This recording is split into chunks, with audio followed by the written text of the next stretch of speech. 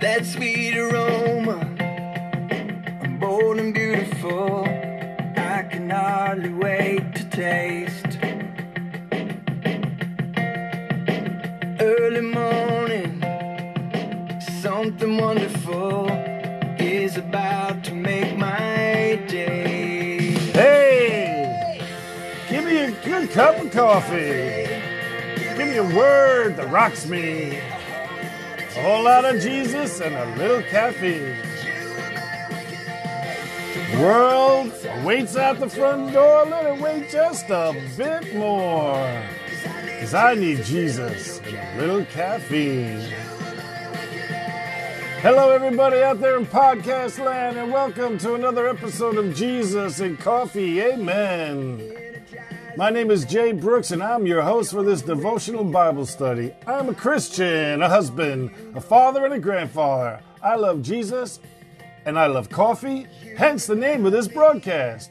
I have my Bible open in front of me and a nice hot mug of dark roast coffee, so I have everything I need to start my day.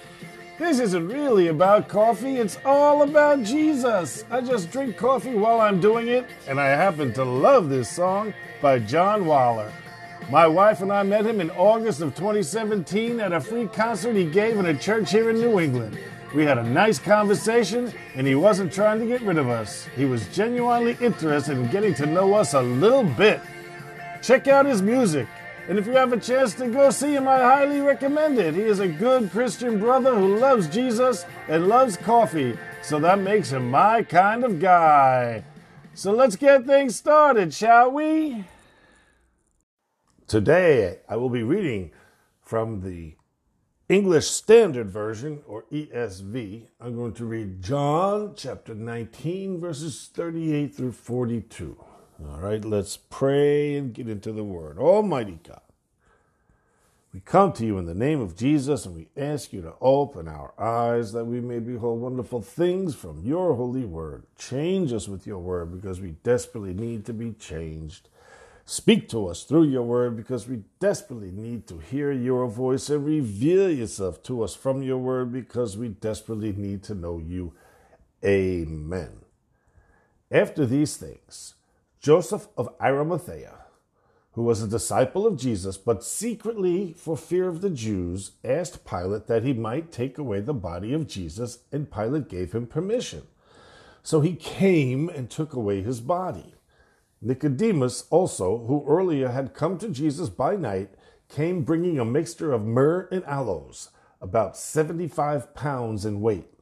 So they took the body of Jesus and bound it in linen cloths with the spices, as is the burial custom of the Jews.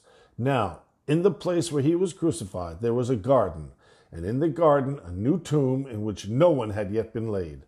So because of the Jewish day of preparation, since the tomb was close at hand, they laid Jesus there. The word of the Lord, amen.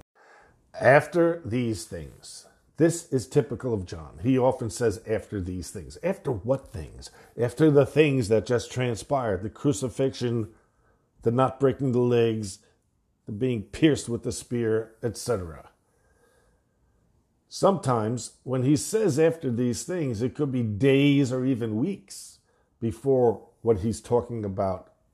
But this time, we know it is immediate, since John previously told us the Sabbath was near, which means it is close to sunset, and the body, if it is going to be buried, must be buried before sunset. Keep in mind that John is not trying to give a day-by-day history of Jesus' life or record every moment of his life. As I have mentioned before, John has a deliberate purpose for writing this gospel. The last two verses in chapter 20 tell us that John has selected certain events to tell us about and why he selected them. Listen, please. Now, Jesus did many other signs which are not written here. These are written so that you may believe that Jesus is the Christ, the Son of God, and that by believing you may have life in his name. I believe one must always keep this in mind when reading John's gospel. I frequently ask myself, why did John include this? Why does he think this is important? How does this help me to believe that Jesus is the Christ? John goes on to say that Joseph of Arimathea was a secret disciple of Jesus. He was a member of the Sanhedrin, the Jewish ruling council, so he was probably wealthy. He was a man of influence since he went directly to the governor to ask for the body. Now, many commentators pick on Joseph and Nicodemus, calling them cowards for being secret disciples. I don't think that's the case. Nicodemus, as you may remember, is the one who came to Jesus in the night and to whom Jesus said, "You must be born again." Probably the most widely known verse in the Bible, John 3:16, comes from that clandestine meaning. Listen, please. "For God so loved the world that he gave his only Son, that whoever believes in him should not perish but have eternal life."